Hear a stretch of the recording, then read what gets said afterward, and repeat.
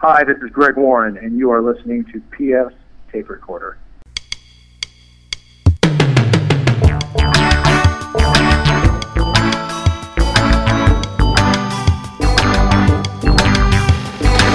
Hello there, I'm PF, this is my tape recorder. Coming up, comedian David Huntsberger did what before he got into stand-up comedy? I always grew up around like horses and cattle and stuff, and kind of had like a little bit of a cowboy background. So I was on the rodeo team in high school, and I did a lot of team roping. We'll hear more from David in just a little bit. We have a new music roundup this week. I was too lazy to do a dumb bit. But first, as always, fake news.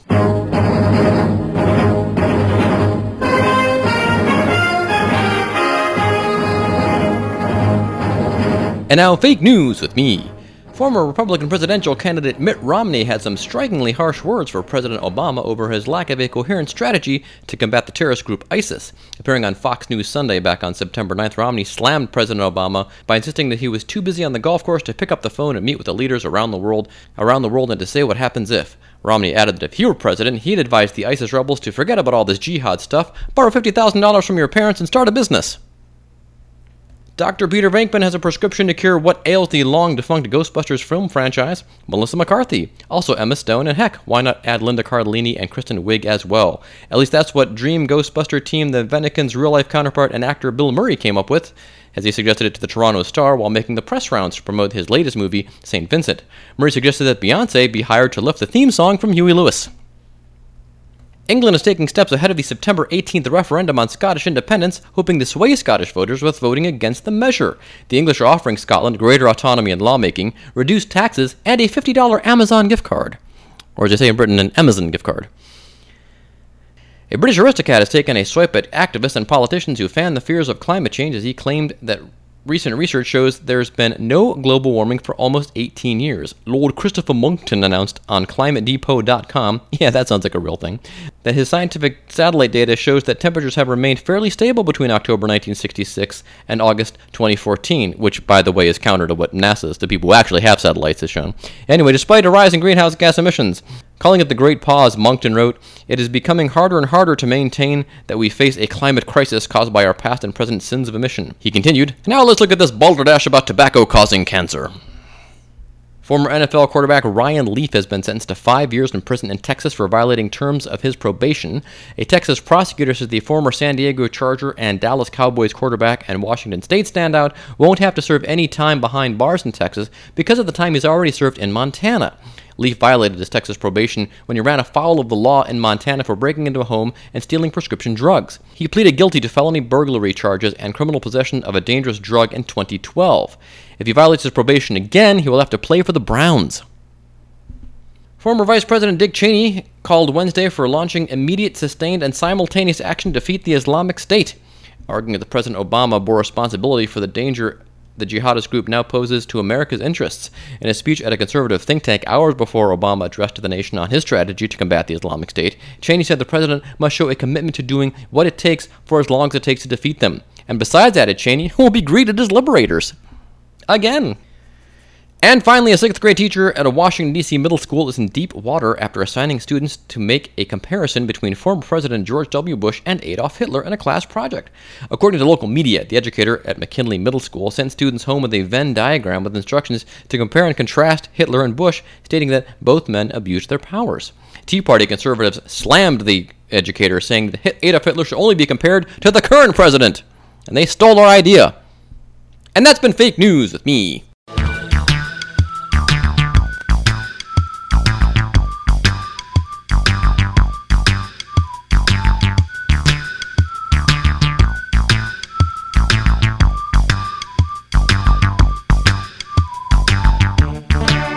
It's been a crazy busy week around these parts, and as I mentioned in the intro, I was a little bit too lazy to write a dumb bit. Actually, it was more like I was too busy to write a dumb bit, especially after all that time I spent on last week's Facebook Not Fact book, which was pretty hilarious, if I do say so myself. Do go back and check that out. It's also on the SoundCloud page if you want to check it out there, so you don't have to suffer through the whole podcast if you don't want to.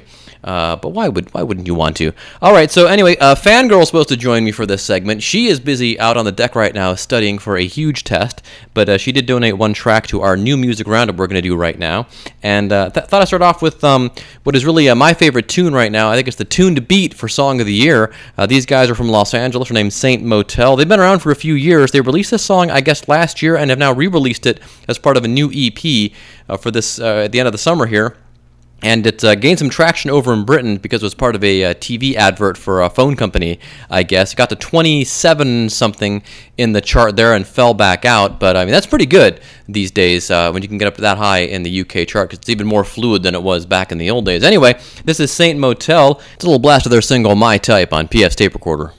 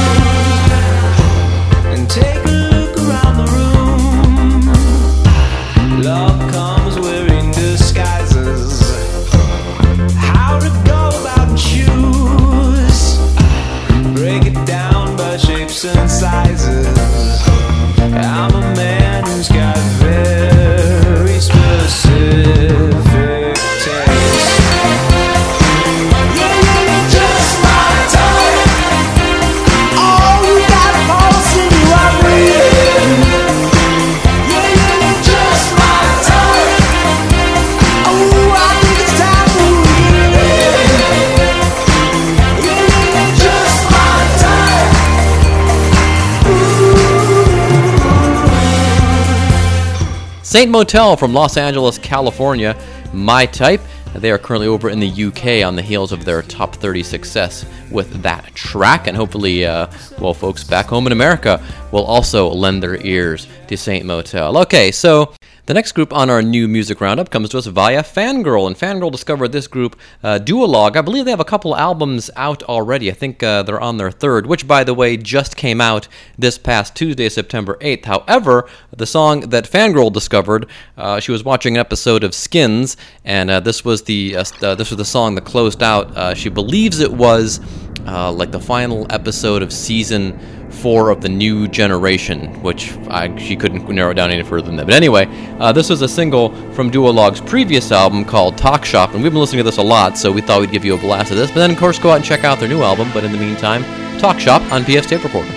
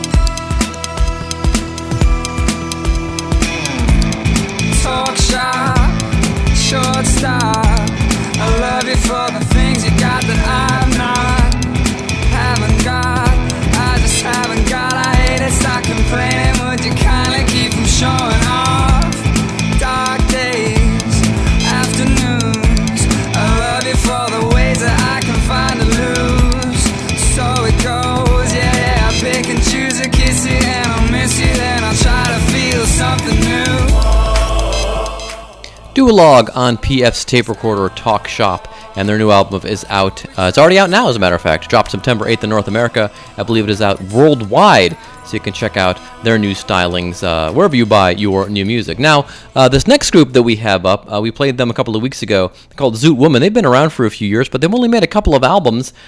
This is a tune that is also from their brand new album that came out, I think, also a few weeks ago, and this track is called Lifeline.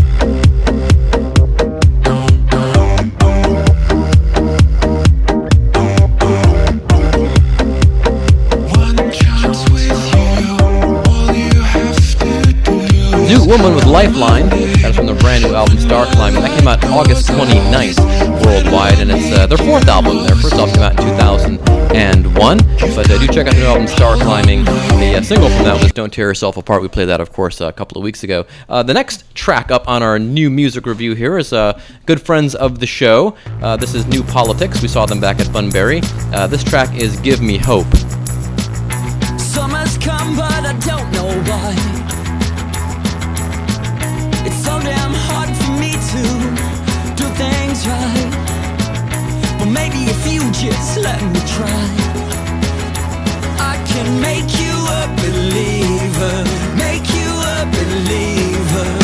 You keep me hanging on the edge of time. You keep me hanging on the edge of time. Give me hope and give me love. Give me whatever I want, 'cause what I want is someone like you. So give me truth and let us pretend that we may not turn the end. So give me hope. Well, another group we saw at Bunbury has a counter to that notion. Cults with No Hope. We also saw Cults open up for Vampire Weekend, and then we also saw them at Bunbury. And boy, you know, the more I hear Cults, the more I like them. Seeing them live was nice, but I think it's one of those groups where you actually kind of have to hear them recorded to really appreciate them. More other groups where you kind of have to hear them live to appreciate them. But anyway, this is I believe this is one of the singles scheduled from Cults' current album, and this is No Hope.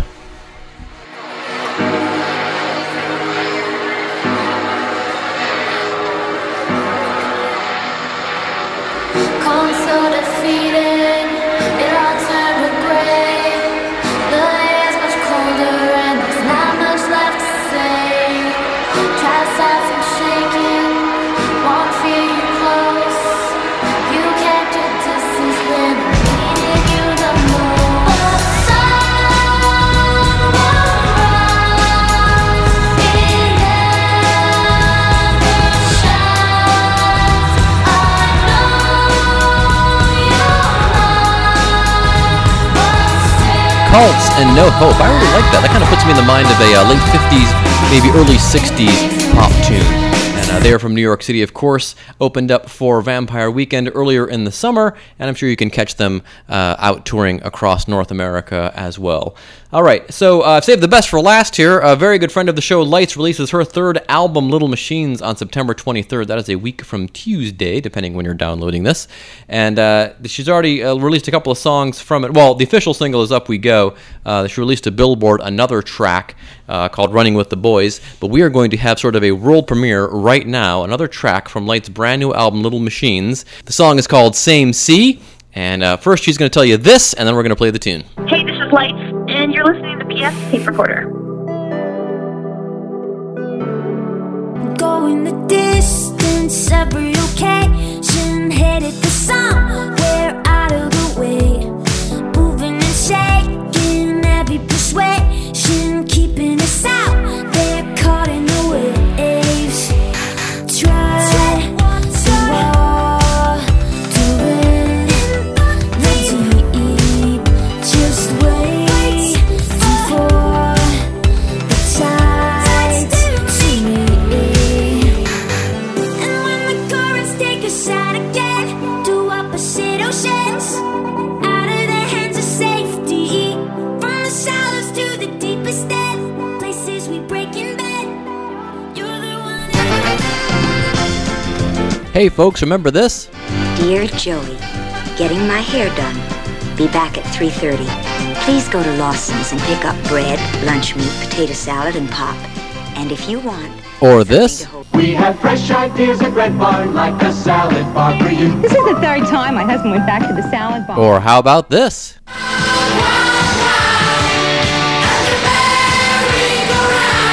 Well, Home Shirts has all of your vintage apparel needs, recalling all the great brands and restaurants of yesteryear, particularly from the cities of Cincinnati, Cleveland, Indianapolis, Pittsburgh, Philadelphia, Milwaukee, and St. Louis, but also from brands around the country. Just head to homeshirts.com and check out all of our vintage apparel needs, including restaurants, stores, great sports teams. Check it out, and when you order specifically from Home Shirts Cleveland, we make a couple of bucks, and we really appreciate it. Merry-go-round. Unique fashions for guys and gals. And don't forget to check out our collection of defunct teams from such leagues as the American Basketball Association, the World Hockey Association, the World Football League, and many more at homeshirts.com.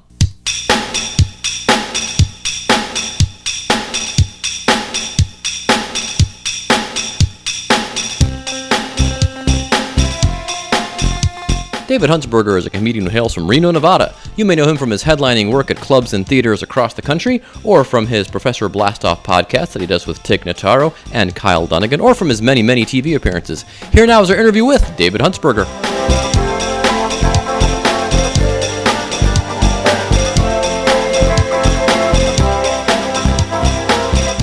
Okay, joining us on PS Tape Recorder, it's David Huntsberger. David, how you doing? Good. How are you, PS? Good, man. We've spoken many times for print. For your first time on the podcast here, or you are a fellow podcaster, of course. Yes. Yeah. I guess everybody's in the podcast game these days. Yep. Now I'm curious. Let's start there. I've listened to Professor Blastoff before, and I asked myself yesterday while listening. I know Kyle and Tig, your co-host, Kyle Dunnigan and Tig Notaro, have been writing partners for a long time, if I'm not mistaken. So how did you get mixed up with them doing Professor Blastoff? Yeah, they knew each other quite a bit longer, or have known one another longer than I've known them. I met Tig doing Last Comic Standing, and we just sort of stayed in touch after that.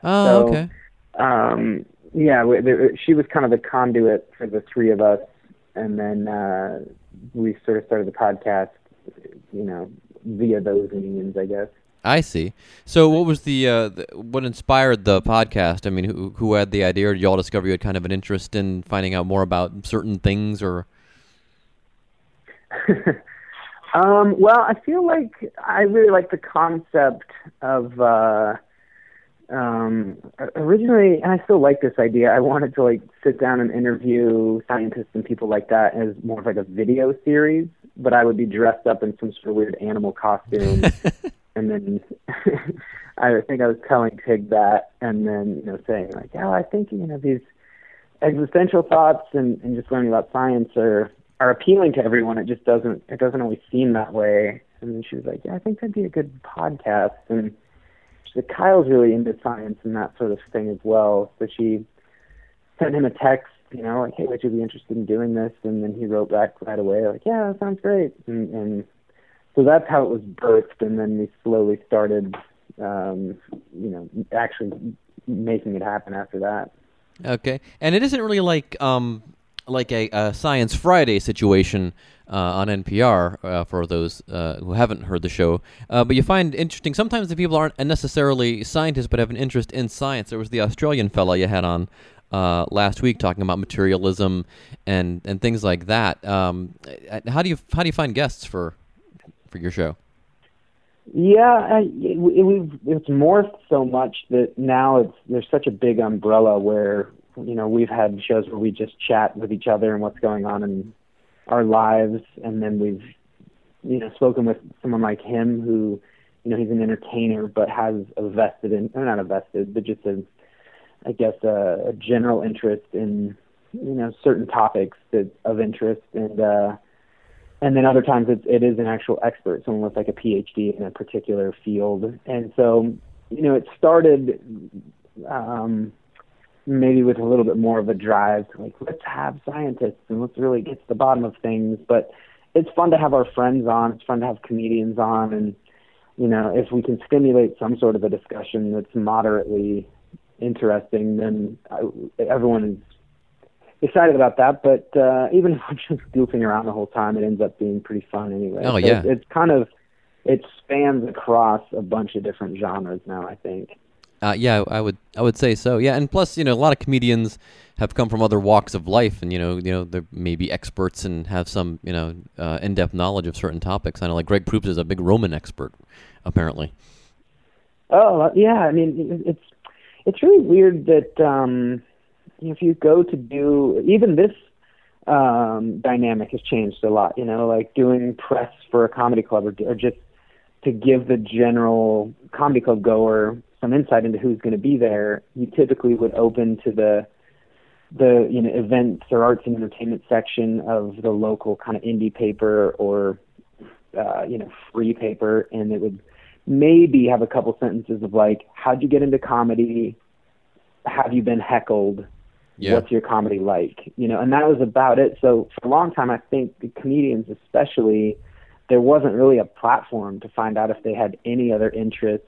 And I think in general, comedians typically are fairly fascinating. I mean, to look at the world and be critical of it in a way that you have to be able to articulate your thoughts, I think is a pretty interesting approach. And so, like on NPR or, some of the like World Cafe stuff where they'll interview artists, you really get to kind of know the musicians and their approach to how they make stuff. But a lot of times in comedy, it's not like that. It's the same old, how'd you get started in comedy?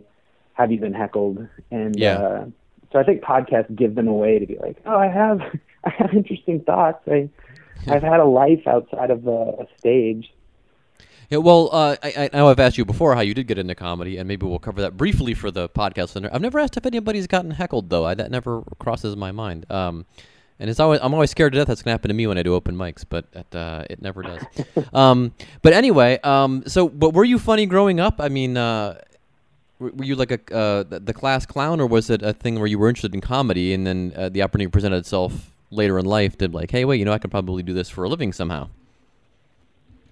Yeah, probably all of those. Pretty standard procedures, I think. As far as my sister and I were both big comedy nerds, and every now and again MTV would just show up on our television. They have like an old TV where you press like the buttons on it, and we would just go up and down the buttons, and it seemed like the channels changed by month. We never really had cable, but somehow they would show up every now and again to be HBO, so we'd see the one night stands on there from time to time, and then MTV used to have the half-hour comedy hour, which was fantastic. So we would stay up late and watch that, that was pretty influential. And then my mom would take us as kids, which had to have been kind of weird for the performers, but we'd go to the casinos. I'm from Reno. We'd go to the casinos maybe like once a year, not all that often, but we'd go watch a comedy show. And I didn't really like stand-up. I thought it was kind of the lamest. I was more into comedy CDs or like the specials. It was just totally different for me. Like, well, this is the nightclub at a casino. I like these people that are on a theater stage or whatever. But then I went and saw David Spade when I was in high school, and that was the first time I was like, oh, it can be cool, and it's someone kind of similar to me who has a kind of a similar sense of humor, it seemed like. So then it was much more appealing. Like, oh, I do want to do that. Because before that, getting back to your question, I was introverted, so I never really was the class clown in a real outspoken way. I was very subtle and probably kind of just a smart alecky asshole kid.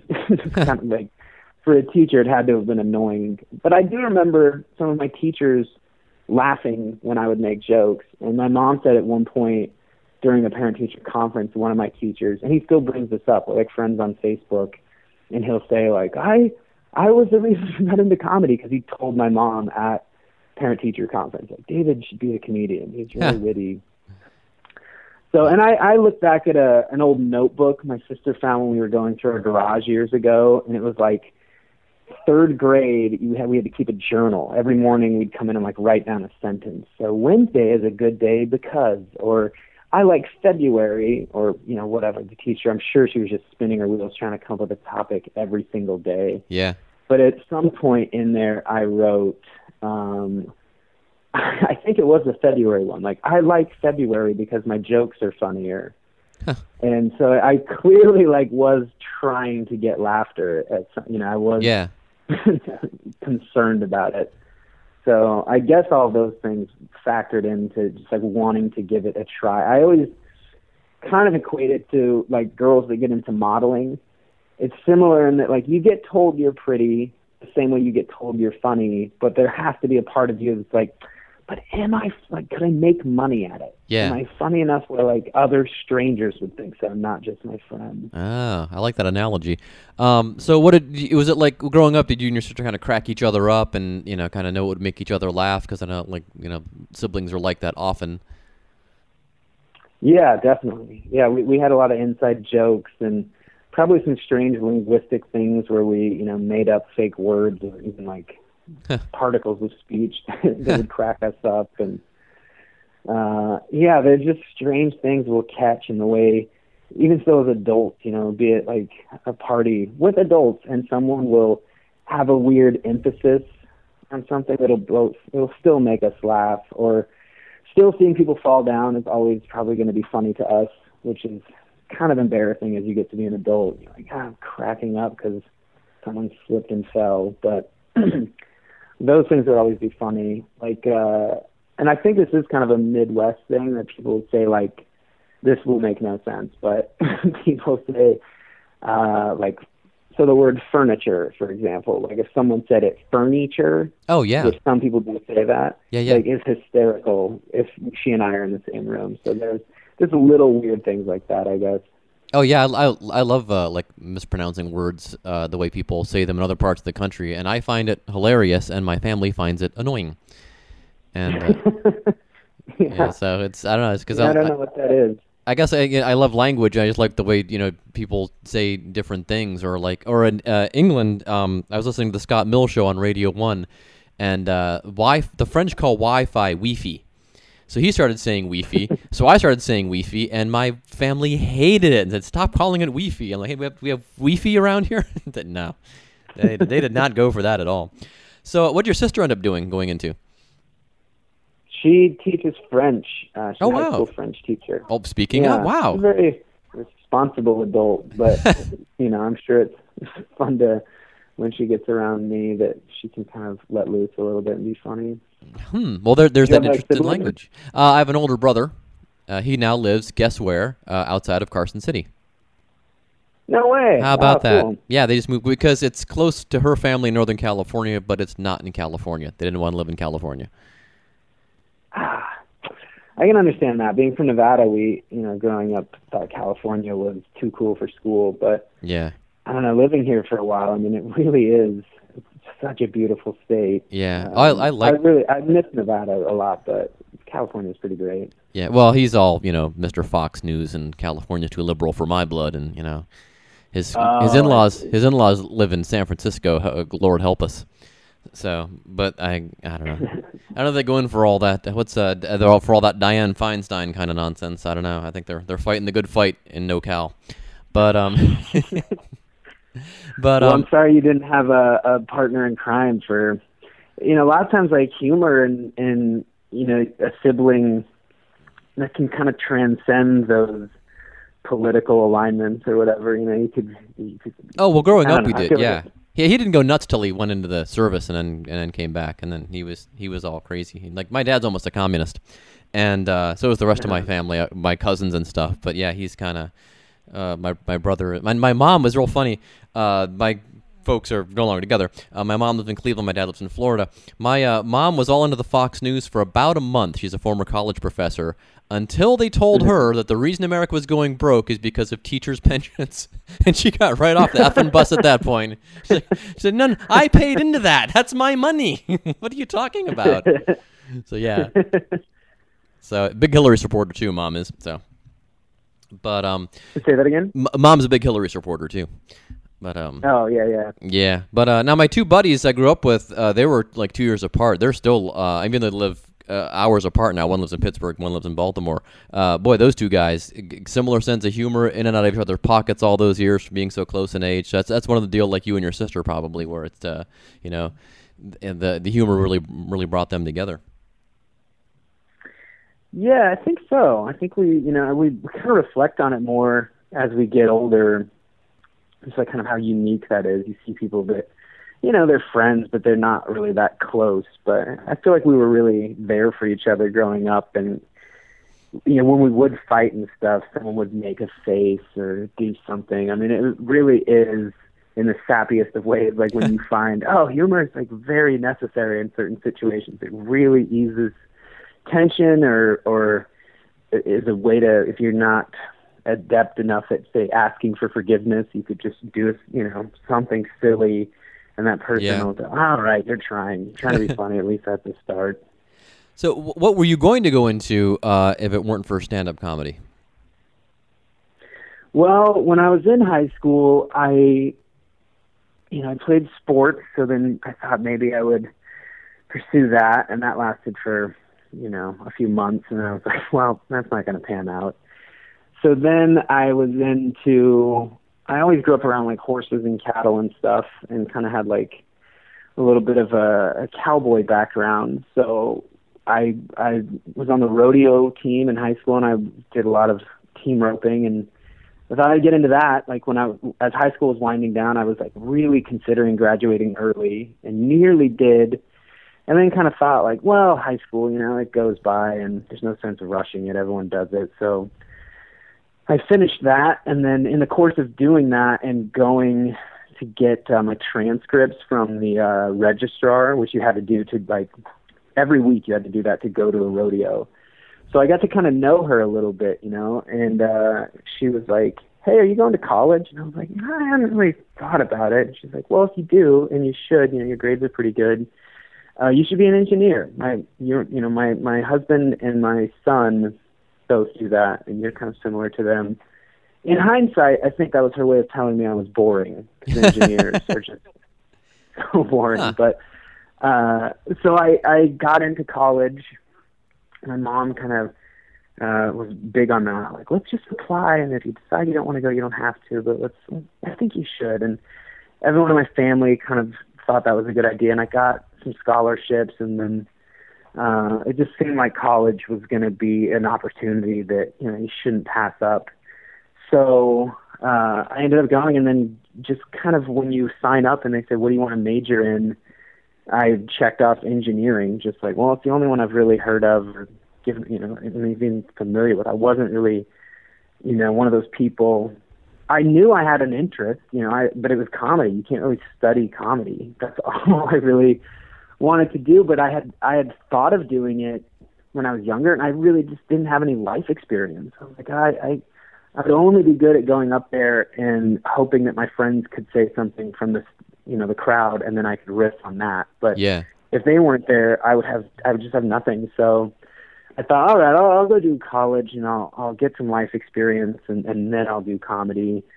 And I don't know that I was if that was my exact motivation at the time. I think it maybe like subconsciously was, or even like in a hidden place, where you're like, well, I think this, but I won't tell anyone. And then that's kind of what happened. I finished my degree, and then as I graduated, I was like, all right, well, I've got to go give open mic a shot. I've put it off so long. That's how that kind of went down. Like I used to try to do comedy, like work up the courage. I'd call the comedy clubs, or I'd, you know, if I was at a show or something, I'd feel like I gotta get up there, I gotta try it. I'd always wimp out. I'd always just find a reason not to do it. So once I graduated college, I kind of felt, you know, it was a real measuring point. Like, well, I'm either going to do this or I'm going to be one of those people that just wishes I had tried it for an entire lifetime. So I went and did an open mic, and then that's pretty, you know, I've been going to open mics ever since then, I guess. Where'd you end up going to college? I went to Colorado State in Fort Collins. So, and no chance to use your mad roping skills there and hog tying and I don't know, you know what it's called? I shouldn't have heard on TV. In a way, I kind of did. Yeah, I mean, I took my horse for a semester, and it was pretty expensive to feed and board her, and I had her out in this weird like pasture with multiple horses, and she got kind of sick at one point, was like losing weight, and it just felt horrible. But I was only riding her like once a month at best. I was just way too busy studying, and I called my dad and was like, you know, I'd have these designs that I would bring her out there and find a place to go rope and then bring her along. My other horse that I'd roped on all through high school ended up with like a nerve problem in his foot and couldn't really go anymore. Wow. So I had this horse that I hadn't, you know, trained, and so I, you know, that dream sort of dissipated at that point, and so I hauled my horse home and kind of left her with my dad, and then went back out to school. And I was just working like as a college kid, you know, like in the back of a kitchen at an Italian restaurant, and making no money, and really just working there for like the free sandwich they would give me per shift. and then they took away the sandwich, and I was like, well, this is garbage. Yeah. That's the only incentive to work here. I'm making like no money, and it's taking so much time. Yeah. And I had, I'd always put shoes on my own horses. I mean, I guess since I was like 15 or so. So I had that skill. I was like, well, I can at least try to make some money doing this. So I did. I just like put an ad in the paper, and people started calling me to. Yeah, so that's how I like paid for, you know, my food and drinking and all that in college was shoeing horses. So it was good because I could pack up my gear and go out and, you know, spend a couple hours and make cash, like get paid in cash that day, as opposed to waiting for this stupid check from an Italian restaurant. So yeah, I mean, I kind of did use the you know, ranch skills, so to speak. I just wasn't riding horses or what that thing, but I was applying it, you know, a trade, I guess I'd learned. Well, I took a horse to school, but it was my Pinto. And yeah, I had my old steed out there too. So if this were the 60s, man, you would be like all over Big Valley and Bonanza and doing guest shots because of your riding skills, probably. Yeah, I did Mark Maron's podcast, and he was saying that, like, oh, dude, there's work, you know, you could do that. You know, I don't know how many productions nowadays use horses. I guess it's not like it was my cousin then. did a little bit of that. You know, where I think for like the movie maybe 300 or something like that, or no, he did The Mummy, and they just needed, you know, they have a scene, I guess there's like 1,000 people on horses, so they just basically anyone and everyone that had a horse, they painted them up in like this gold paint, and then they just rode their horses all day. And so yeah, there is a way to make money doing that, I guess. But yeah, you're right. The 60s were the golden era. Oh yeah. Well, when my brother said he was moving to Carson City, when my dad called and told me, he said, well, you know, Larry and Danielle are going to move out to Carson City. I said, well, is Ben Cartwright going to find him some work out there? And I thought that was hilarious, and no one else did. And I've told that to everybody in the family, and no one cracks a smile. Yeah, it's still up there. I mean, you can go see that ranch still. It's like a tourist attraction. I actually don't think I've ever been there, as close as I live to it. Well, and I've only really seen like a handful of episodes, but yeah. I did like it. It's probably before your time, because you're a little younger than me, and I saw it in reruns mostly. I think it actually had left production by the time I was aware of what TV shows were. I think its last season was 72, and I would have been 6. So, but watched a ton of reruns, man. Wild Wild West, Maverick. Oh yeah, I was all into that. That was all. Yeah, that's cool. I've talked to you 3 times. Never knew any of this. This has been fascinating. It rarely comes up. It seems like the last few times I've done a podcast or something, I've ended up talking about it in some sort of way or another, and I guess, realizing that it is fairly atypical. But yeah, it's nice to chat with you in a longer setting, I guess. Yeah. Well, I also found out too that my editor told me like 3 or 4 weeks ago. She said, "Oh, by the way, if you submit a longer piece for the blog, you'll get paid for the print piece and paid for the blog." And I've been writing for her for 5 years. I'm like, "You're just telling me that now?" Okay. But so, in other words, this will be the podcast will drop. I'm not sure when. I've got a bunch of interviews stockpiled for the summer because we got stuff going on. But the print piece will be in the week that you're there, as will the blog post. But the blog post will be longer and it'll have probably more about horses in it. The print pieces have more about comedy. But well, all right, man. We'll link to Professor Blastoff as well, and so people can get an earful of that. And and anything else you got going on? Exciting? Anything else you want to plug? Nothing.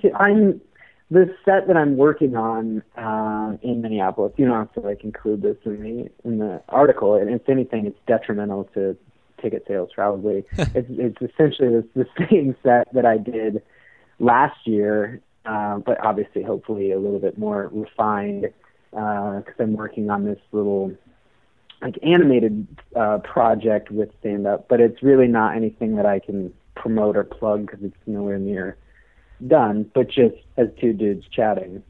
That's what I'm mostly working on these days is that. So, but yeah, nothing as far as like a new CD or anything like that coming out just yet, but it is kind of in the works.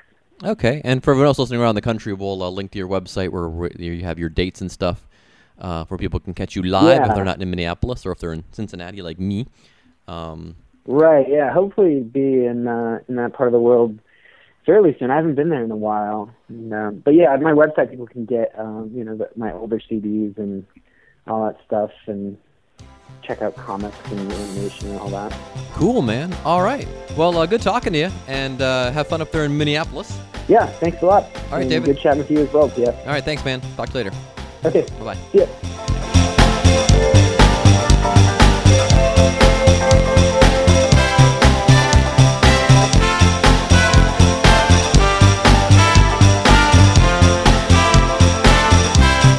Thanks again to David Huntsberger for being on the show. For all things David Huntsberger, go to davidhuntsberger.com. Huntsberger spelled with an E in the burger part. And then Professor Blastoff, his podcast that he does with Tig Notaro and Kyle Kinane, can be found at professorblastoff.com or on iTunes or on the Earwolf Network. You can find it all of those places. And, oh, by the way, David Huntsberger's next live performance is September 19th in Denver, Colorado at the Oriental Theater. And let me see, and you can find him October 12th in Los Angeles at Copper Still, and then for all his dates, those are all on his website too. And and he also has links to his drawings and things like that, and we didn't even get a chance to talk about that. I remember that from a couple of years ago, talking to him for, I believe it was City Pages. He's an accomplished visual artist as well. He used to draw comics and stuff in hotels when he was out touring, just kind of pass the time, and he's really good. Check it out. And let me see, what else? Oh, I wanted to make you folks aware that the Succotash Show is a podcast that takes clips from other comedy podcasts, and Eric Furness of the From Out of Nowhere podcast in Cleveland, Ohio, tipped off the Succotash folks that we had the Sklar brothers on our show a couple of weeks ago, and so he said they should probably highlight that on the Succotash Show. So Succotash Show will be featuring us sometime in the coming weeks. I'll let you know. I'll tweet you or Facebook you or something like that. Speaking of which, follow me on Twitter at PF66. Like the show on Facebook if you would be so kind. Let me see. The logo, of course, signed by Dan Coble. Dan and Logan's podcast will be up soon in iTunes. Again, Magic Potion. You can go back and listen to previous episodes as well. Let me see. Original music for PF Tape Recorder, composed and performed by Doug Veropoulos and Doug O'Connor with a little help from me. And I believe that is all the business we have at hand today, other than to say so long and thanks for listening.